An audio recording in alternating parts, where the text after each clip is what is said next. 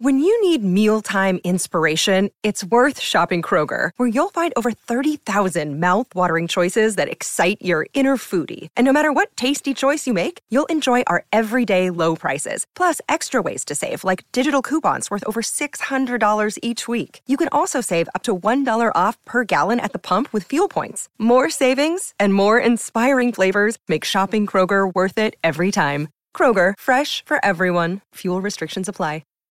Hey everyone, welcome back to 50 Shades of Blue.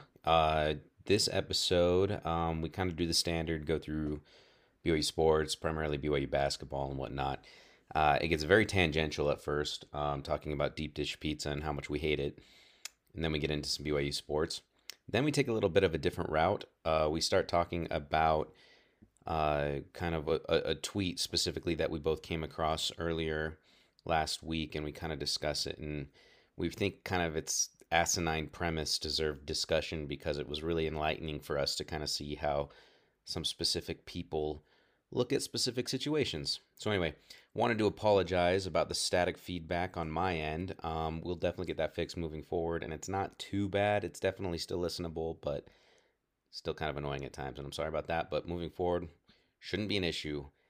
Thanks for listening, and hope you enjoy it. I don't like Utah. In fact, I hate them. I hate everything about them. I hate their program. I hate their fans. I hate everything. So it felt really good to send those guys home. Jimmer Fredette has become a big-time college basketball star at BYU. That's one of my lyrics in the song. There couldn't be a prouder older brother than Carlino, me. A bounce to Haas. Haas posting up short corner right to the middle. Fades away. Got it! Gotta watch the three. When you're doing what's right on and off the field, I think the Lord steps in and plays a part in that. Magic happens. Watch the three. Dellavedova, long three. Got it! He got it, and the Gales win it. All right, Jace, we are back again. It's been about a week hiatus, roughly. Kind of took a break. Maybe I could probably blame it on getting through COVID. I'm now COVID free, at least so they tell me. Bouncing back and just ready to get back to the real world. And you are recently COVID vaccinated. Have you gotten both? Yep, I've gotten both. I'm good to go. Don't even need a mask anymore. Just throw me at all the COVID. Okay, so now you're able to go maskless anywhere you want just because you have a shirt that says I've been vaccinated? I did not purchase the shirt yet. Yeah. I did. I haven't been vaccinated, so. Well, that's a lie. It's you're living a giant lie right now. It's all right. At least I won't turn into a zombie in about, I don't know, what did they say, 6 to 8 months? Is that what they told you? Yeah, I figured 6 to 8 good months was better than getting COVID, so I went with the vaccination. Might be right. It was not fun by any means, I'll tell you that much. It's good to be back, though. I'll tell you, life is relatively stress-free now. This is not my endorsement of getting COVID, but I'll just say that, life is stress-free and there's no more anxiety. Not that I ever had a lot anyway. Here's a question. Did it make you appreciate the taste of food more now? Yeah, it absolutely did. Losing taste and smell was so freaking weird, man. And I lost my appetite for a couple days. I think I lost like 5 pounds in 2 days. Since we came back and then some. But, yeah. Yeah, it was really bizarre. But then once you get taste back, no joke, it really is kind of like, oh, geez. Like, because eating when you can't taste it is a chore. Like, it's homework. You don't look forward to eating. You don't want to eat. There's no immediate benefit to eating when you can't taste it, which I know is kind of a sad excuse because, we should just try and be nutritious when we can to get energy. But I guess maybe I've exposed myself as someone that only eats for pleasure, which, hey, spoiler alert, that's how I've been for all 33 years of my life. So I don't really know what else to say. So what's the first thing you ate when you got back from the tasteless days? The first thing I can remember, like, really tasting and enjoying was pizza at my sister's house. It was like one of those good, like, dedicated pizza wood fire restaurants. And it was next day pizza too, but we heated it up and it was fantastic. And they had these garlic knots that I dipped in some marinara sauce. Ooh, it was a good time. It became one of those things where it's the simple things in life that you really enjoy, Yeah, as long as it's not deep dish. I don't do deep dish pizza, but besides that, yeah. Well, deep dish is a joke, man. I'm with you there. In fact, that's so overrated. Like that's where Chicago just straight up gets it wrong. Yeah. Deep dish isn't good. It's like lasagna but with bread instead of noodle. It's terrible. How are you supposed to eat it with a fork? I've never understood. Do you just take a big handful of pizza and shove it in your mouth?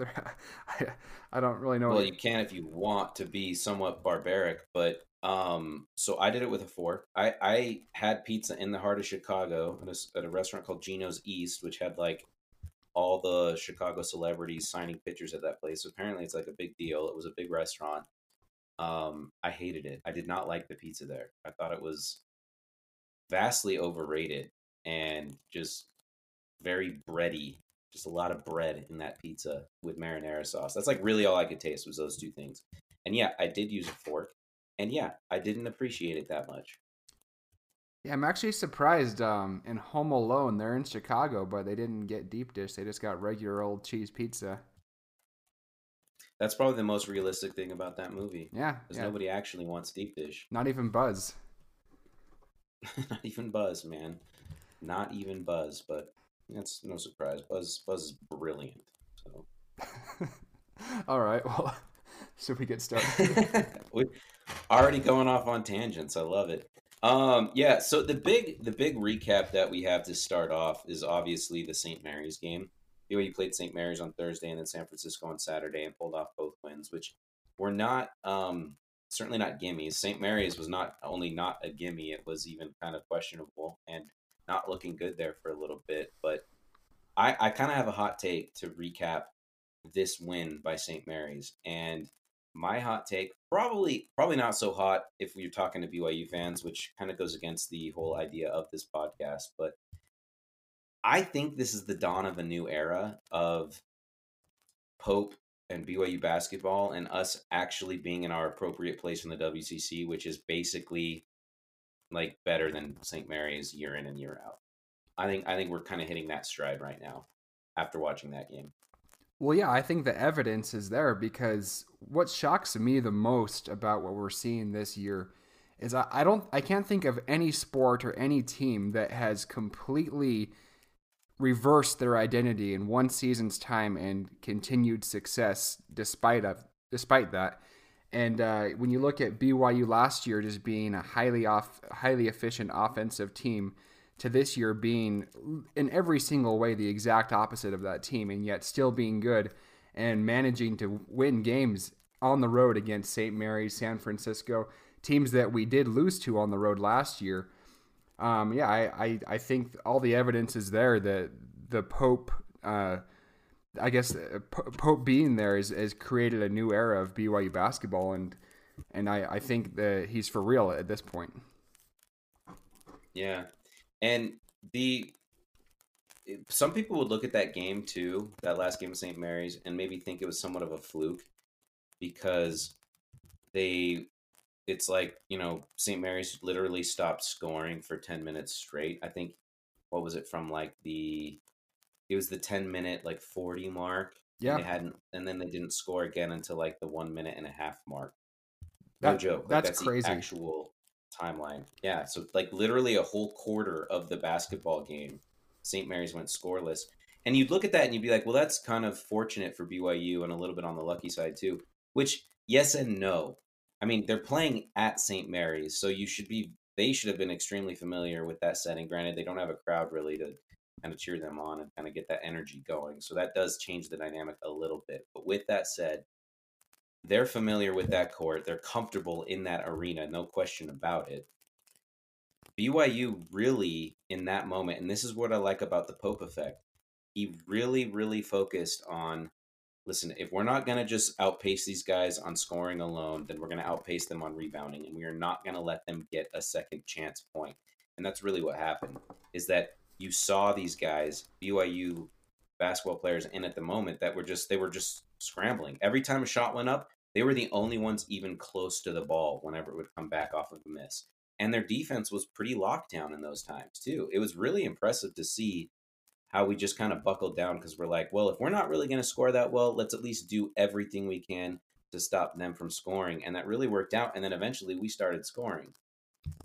Yeah, there's more than one way to win a basketball game, and this Pope team, while they don't look that pretty, and it's easy to be a fan and complain about how we don't have shooters and we're not efficiently putting the ball in the hoop, they're winning basketball games. And like I said, these are games that we lost last year, and we considered that team to be the best team other than the Jimmer team in all of modern BYU basketball history.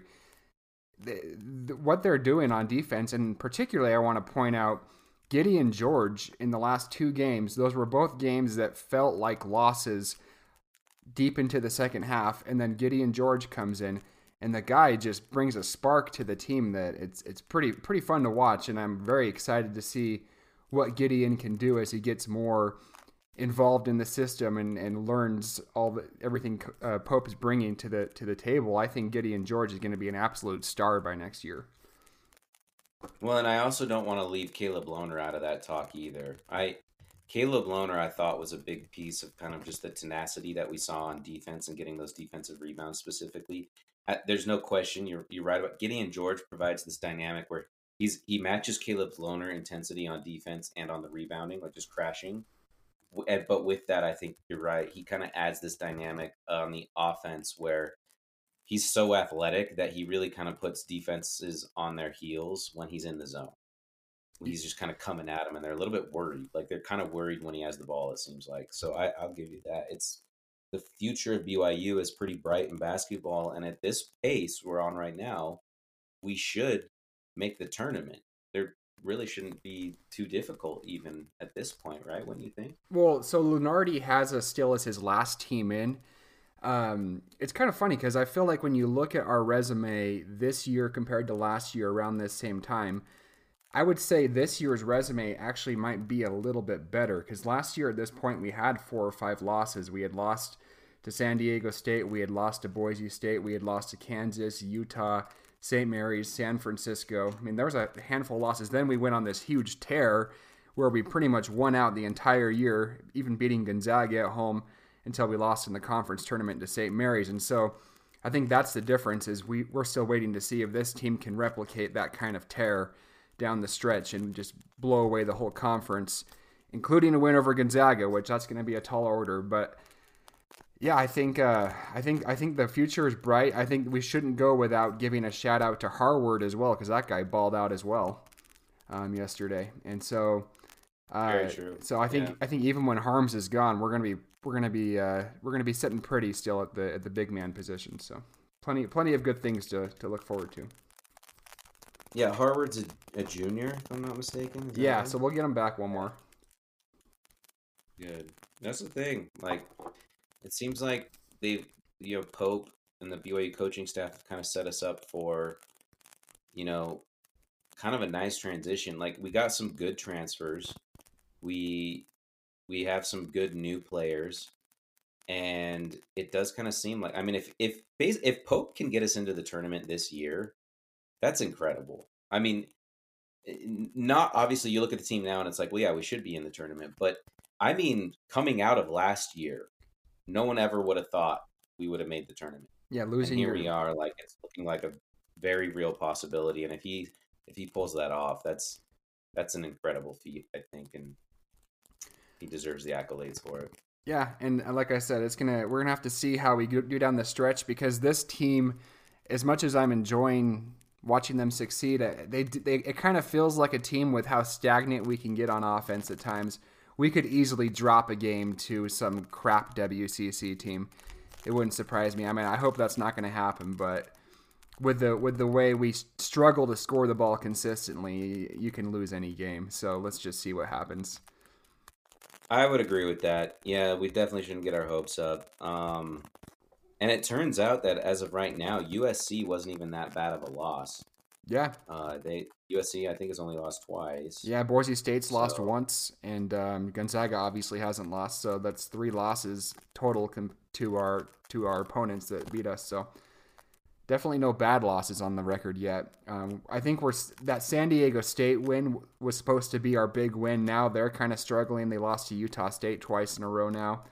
So I guess that makes the Utah State win better. Beat Utah State. Yeah. So instead of having one really good win, we have 2 good wins.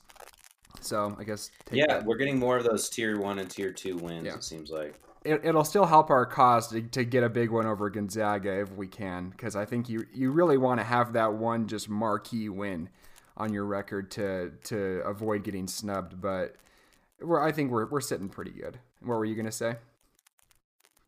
So I was gonna say I want to take an opportunity and point out one of your worst takes since I've known you, and this is saying a lot. Actually, I don't know if it's one of your worst takes because you've had some really bad takes, but that's what happens when you're constantly shooting for the stars. To your credit, right?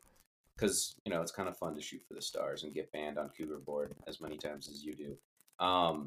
So Mac McClung, I remember when we lost out on getting him at BYU when we were kind of one of, I think, 5 teams, that were one of 4 or 5 teams that were in contention to get him. Yeah. And after you had picked Texas Tech, I remember you told me, you're like, I think that's okay because he doesn't really seem like a system guy. He kind of seems like he does his own thing and may not really fit into kind of a Pope offense. And in the meantime, Mac McClung is absolutely tearing it up, and Texas Tech is doing very well. They lost to Baylor recently, but, it's Baylor. Baylor's like freaking killing it right now, so no surprise there.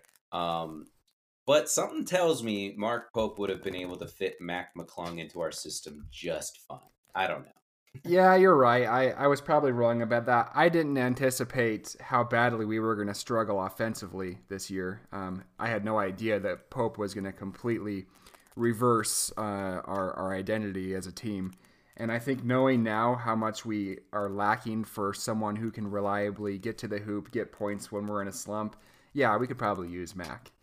I'll admit that was a bad take. With that said, though, I understand because you're kind of trying to just soften the blow at that point. Oh yeah, it's kind of like when a girl dumps you or whatever, you have to be like, oh, I wasn't into her anyway. It's the same phenomenon. Exactly. You're just grasping at straws to find whatever excuse. And, her loss. Yeah, but we can look at that now. Her loss. Yeah, he did go to my other school though, Texas Tech. I do love Texas Tech, my Red Raiders. Yeah. Former alum of that school, so I can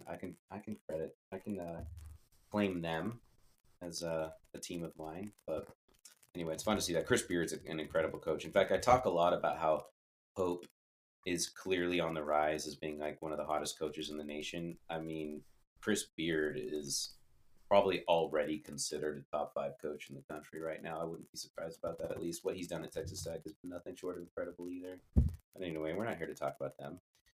One thing of note is our 3-point, as you had mentioned, our offense is definitely down this year for basketball, but even kind of more concerning is our 3-point percentage is actually down. It's the lowest it's been since the 97-98 season, which I think is noteworthy in a bad way. Yeah, that's not good. We got to find shooters, and Barcelo was supposed to be that guy, but I feel like teams have kind of keyed in on the fact that he's not really going to create his own shot for a 3, and so they just guard him when he doesn't have the ball, and he hasn't been able to get off clean 3s really at all the last several games. And besides him, I mean, who do you really go to for a 3? I guess Brandon Averett's some semi-reliable. Supposed to be able to go to Nell. Nell kind of... Like, he was the big news in the St. Mary's game because he had started for the first time. Yeah. And Pope was really kind of mixing things up, and it kind of seemed like, he's really putting a lot of faith in Nell. Who was it that took the bench? Is it Harding that went on the bench? Yeah, Harding, and he was, yeah. And Nell didn't do much. He hit 1 3 near the beginning of the game, and then that was it. Yeah, there's no reliable source of 3-pointers right now. That is the one concerning thing for this team, because especially if you want to beat a team like Gonzaga, you're going to have to hit some 3s, and right now they're not falling. Yeah, really too bad. Anyway, it does seem like this team, one thing to your point as well, where it just is like we could drop a random WCC game. We are that kind of team this year. If that does happen, I think it's mainly due to the fact that we seem to be very slow starting.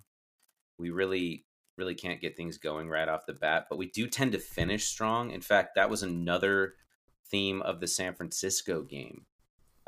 there was apparently, it was interesting. It was no coincidence that BYU stopped St. Mary's scoring around the 10-minute mark, 10, 11 mark, because we were down to San Francisco at that around that same mark, and then went on like a 31-13 run over San Francisco. Yeah. Well, before the game ended there. So I wonder how much of that is just to show that we buckled down. Well, I wonder how much of this is personnel issues, and it's just a matter of Pope finding the right combination of guys to start the game with. Maybe the current starting roster isn't quite where it needs to be, and they need to consider guys like Gideon George to maybe, even though he's still a little bit raw, get him starting in these games, because I think he's bringing a spark in several games that's showing that when he's in the game, good things happen. And so maybe it's just a personnel issue. Maybe it's a coaching style. I don't know what it is, but we got to figure out how to start games off better for sure. Yeah, we'll see. And I'm sure that's on their minds of what they can do there.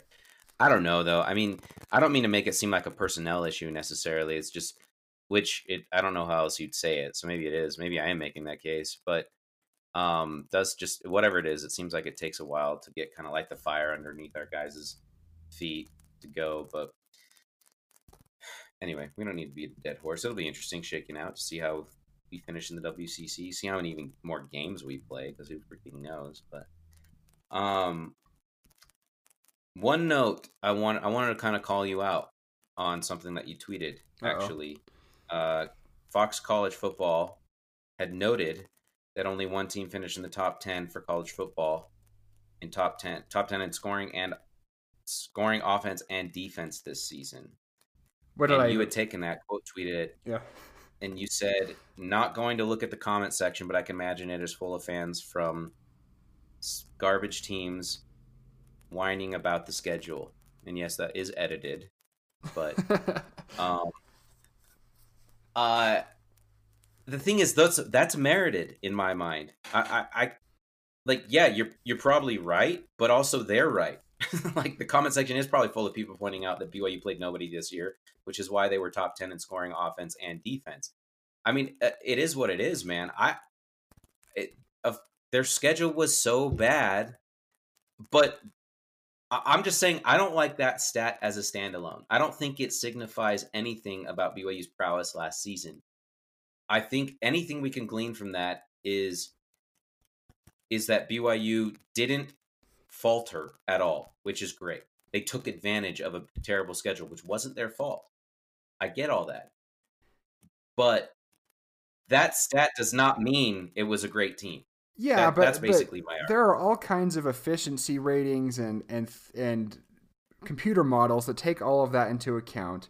And regardless of all those corrections that are made for schedule strength and everything, the computer model still loved us this year. And so these fans that want to go off on BYU's schedule, that's fine. But if their team, according to the computer models, had to face that same schedule, they wouldn't have been able to replicate that. And I just find it's a boring take to just keep going after the schedule time and time again. We've all heard it. We all know BYU's schedule wasn't very good. So come up with a better argument. Come up with a more interesting response to. That's a great argument, though. Yeah. That's my point.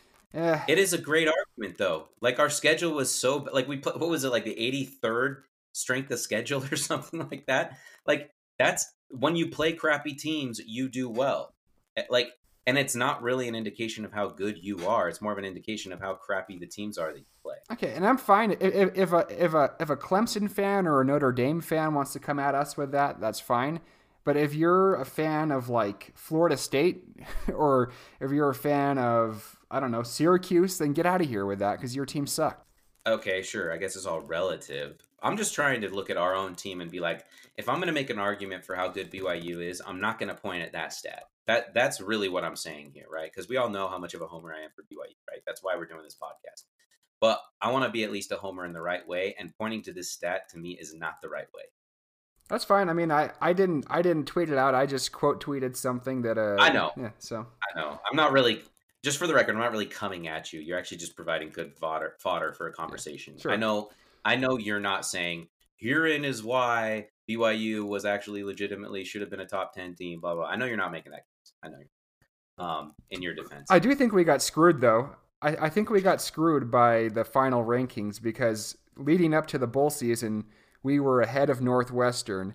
Northwestern goes and beats a pedestrian Auburn team by like 16 points. We beat you could probably call a pedestrian UCF team by 26 points or whatever it was. And it's like, how does that validate moving Northwestern over us into the top 10? I feel like when you blow your bowl opponent out and it's a respectable opponent, the only way Northwestern should have passed BYU is if they beat a top 25 team, and they didn't. So I'm kind of annoyed that we didn't finish in the top 10 because we finished right outside at number 11 because of that change. And probably some of it's probably recency bias. I feel like the voters had more recently seen the Northwestern bowl game, and so they were more likely to give them credit for that. I don't know. That kind of bugged me though, because we could have held our hats or hung our hats on saying, hey, at least we finished in the top 10, even though the season kind of ended on a disappointing note with the Coastal Carolina game. Yeah, so that's a better argument. I'll give you that. That like just kind of how they played a, like you said, a mediocre Auburn team. But Northwestern's schedule did look a lot better than ours. And they actually, how many games did they play? They played like 10 games. Yeah, but they didn't really have any impressive wins though. Their losses were to good teams, but they did beat Wisconsin at the time. Wisconsin didn't shake out like amazing or anything, but they did beat a good Wisconsin team at the time. Yeah, and they Wisconsin barely lost to a really good-looking Ohio State team. Granted, Ohio State got thrashed in the national championship, but they freaking destroyed Clemson. Well, let's face it, the Big Ten and the Pac-12 kind of ruined the season. They should have just stayed out of it because they came in and played this little mini schedule, and it's like it's already hard enough with the lack of interconference play to determine who is good, who is not. And then the Big Ten and the Pac-12 came in and played their little puny schedule. And I feel like it would have been better for college football if they just stayed out of it, because it just made it harder to evaluate things. That is also one of your better arguments, I would say. But that's what just made the season so weird. Like, who was going to say no to the Big Ten and the Pac-12 once they wanted to come back in? Obviously, like, everyone wanted as much participation as possible, but it did end up throwing a big wrench into the whole season, and just kind of things got weird pretty quickly from it. But and just the way they were so flip floppy on whether we were going to play. It's like either you're going to play or you're not. Why? Like, what happened was they said they're not going to play, and they thought because they're so prestigious in the Big Ten and the Pac-12 that everyone was just going to follow suit. And their bluff backfired, and then they had to figure out how to scramble and not miss out on the season. It was just pure virtue signaling. Like, if you truly believe that it was dangerous to play, then what changed? What changed? Like, the other team's playing, you got FOMO, and you decided to play, and you screwed everything up. If they just would have played from the onset like everyone else, great. But they didn't do that, and I feel like they should have been punished for that. And even though Ohio State did go and beat Clemson, like, good for them, I wouldn't have put Ohio State in the playoff because they're in a conference that wimped out on the season until they realized they were missing out. It was particularly dirty too, actually. Like, the sinister aspect of the Big Ten, like angling so Ohio State would get in over which team was it? Was it? It would have been Minnesota? Was it Indiana? I think it was Indiana. Oh. Yeah, Indiana. You're right. It was Indiana. Indiana had like the better lane. Granted, Indiana did lose to Ohio State, but I think they had a rule from the beginning that you had to play like 6 games in order to be considered for the conference championship, and Ohio State had played 5. That was it. Yeah. It was so dirty of Ohio State to not just Ohio State. Let's be real. It's actually not really dirty of Ohio State at all. In fact, call a spade a spade. I don't know what hand Ohio State played in any of that. It was dirty of the Big Ten to do what they did. It seemed like, because they at first were like, nope, we're not going to play for whatever reason. We think it's unsafe, and then people start playing, and it seems like they got things under control, and they're like, you know what? Maybe we're okay. Let's actually play. And so they play, and then they also play on their terms and say, well, we're going to now revise some rules so that we can get a team that has the best chance of getting into the playoff. And you're just like, this is just nasty from day one, man. It's so frustrating to see that. So ultimately all this to say is I agree with you. It probably would have just been a lot better and a lot easier if the Big Ten and the Pac. Now, granted, Pac-12 didn't even rattle any cages. It didn't matter, but the Big Ten certainly kind of threw a big wrench in everything because of that. So that was pretty lame. I do agree with that. Yeah, I'll root against both of those conferences forever. I mean, I already didn't like those conferences to begin with, but now, like after this season and everything that went down, I have zero motivation to ever root for their teams again. All right. So before we kind of like end things totally here, I do want to talk about one other thing.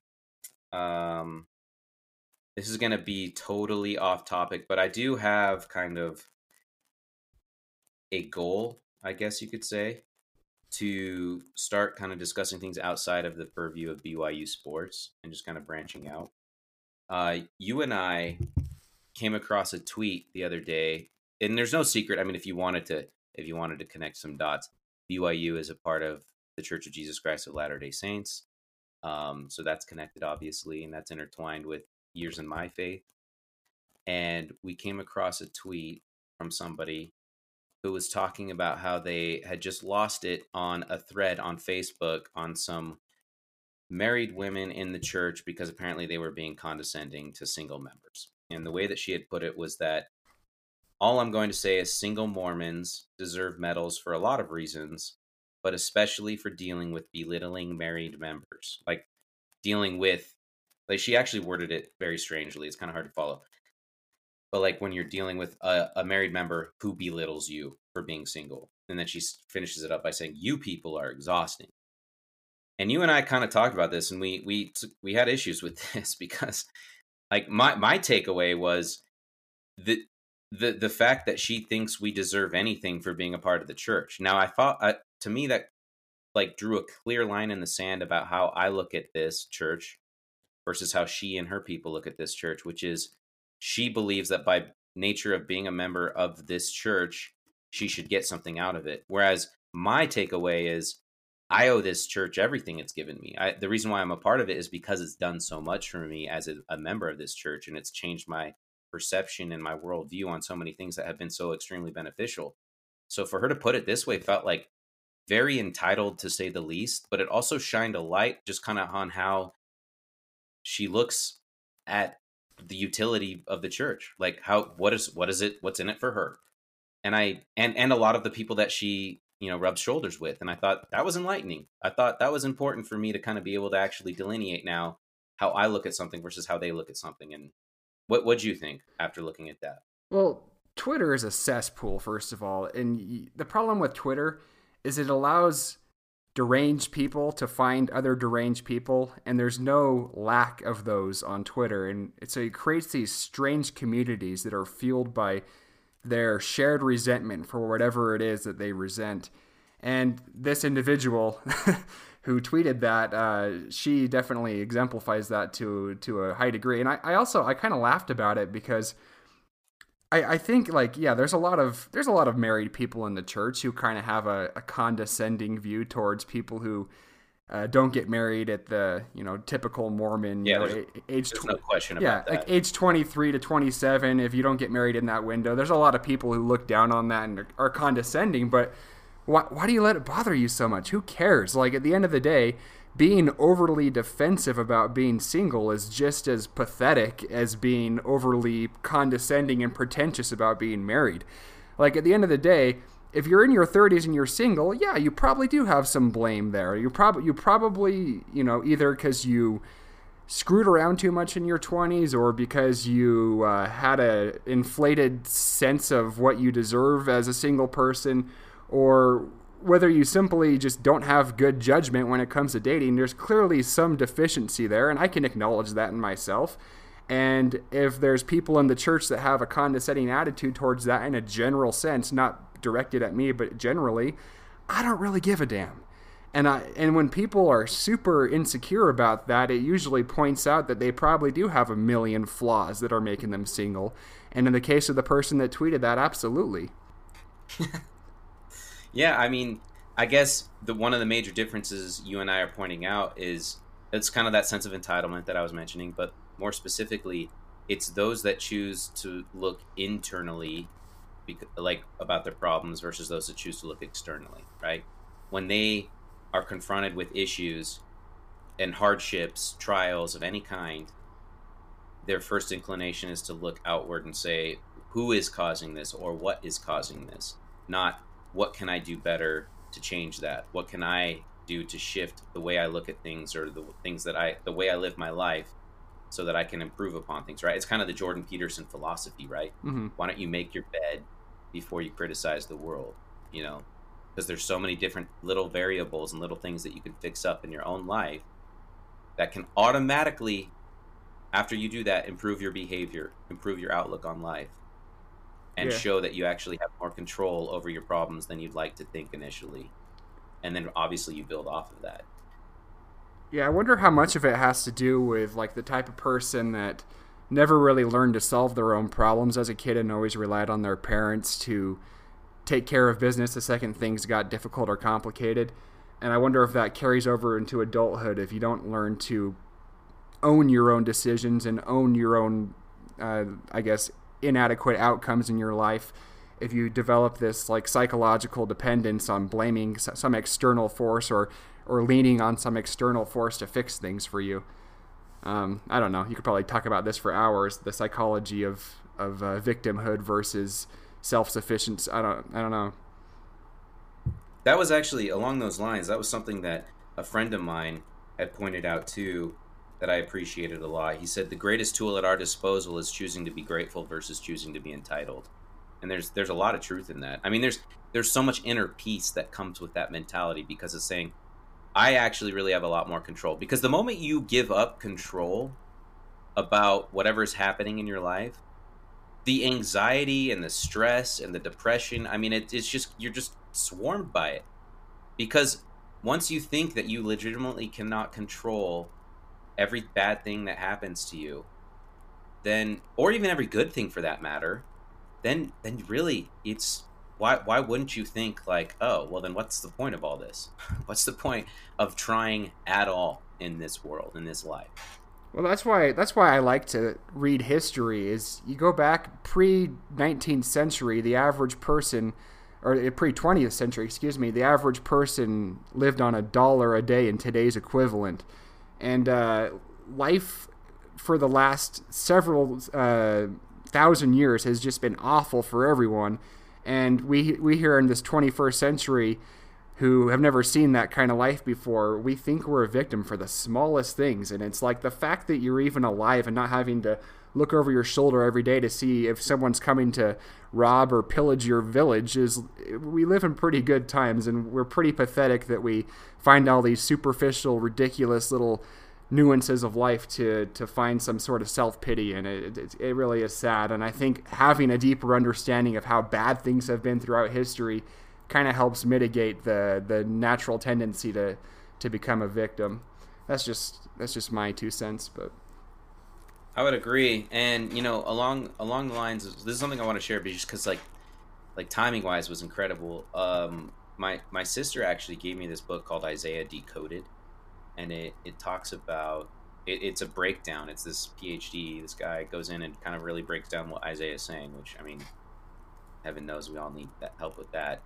And it talks about kind of this whole idea of why we are a part of establishments, and this comes out of Isaiah, I guess. And what he says is this, along the lines of what I was talking about earlier, kind of like, what do I get out of being a member of the church?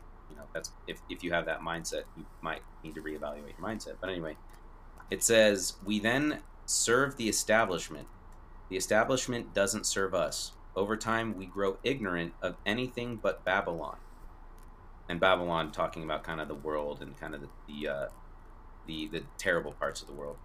By choosing falsely, by aborting life's tests, we forfeit being reborn on higher levels. Essentially saying that our trials are what shape us, right? And that's how we grow, and that's how we overcome and get better, survive and advance and keep on improving, things like that. And if you're constantly looking for reasons to feel like you should be owed for things, then you're just going to be walking through this life disappointed constantly. Yeah, and I think along the same lines of looking for the church to owe you something, I think there's a tendency for people to feel like they're what they get out of the church is some kind of social life or a social association with a group of people. And I think that's just the wrong way to look at your church membership or any membership in a group. I think ultimately the key to, I think, the society improving and becoming better is to stop getting so much stop looking for your group affiliation for some sort of reward, whether that's feeling virtuous because you're attached to a certain political party or a certain religion. Your virtue is going to come from your own actions in your own life. It's not going to come from putting a stamp on your name next to a religion or a political party. It's ultimately coming from how you act in your own life and the people directly surrounding you. And I think there's a lot of people out there that like to make an argument that their affiliation with a certain group is what gives them virtue, and that's just the wrong way to look at it. Or even their identity too, to some degrees, which I understand. Like we do be a part of these organizations because it's kind of part of our identity, and then we let these organizations shape our identity, and it kind of becomes cyclical. But yeah, at the end of the day, you're right. Your identity really is just what you do, not what you're a part of, or even how you think. It's really what you do. Mm-hmm. So, I get that. Well, who would have thought we would have been quoting Isaiah in a BYU sports podcast, so to speak? But I guess that all kind of goes around what I've been wanting to do lately, is just kind of let's branch out. Like, let's talk about other topics. We don't need to be all sports all the time, especially when BYU basketball is really all you have. Don't get me wrong. I still have a podcast locked and loaded about Tom Holmoe and what I truly think of him and how overrated of an athletic director I actually think he might be. But and we're gonna have to talk about his Halloween costumes at some point as well. Oh, 100%. That's like one of the top topics that we will be hitting on when it comes to Tom Holmoe. That's actually one of his greatest accomplishments, if you can believe that. Anyway, well, Chase, do you have anything else you want to add, or anything you want to talk about? I think we can wrap it up. That sounds good to me.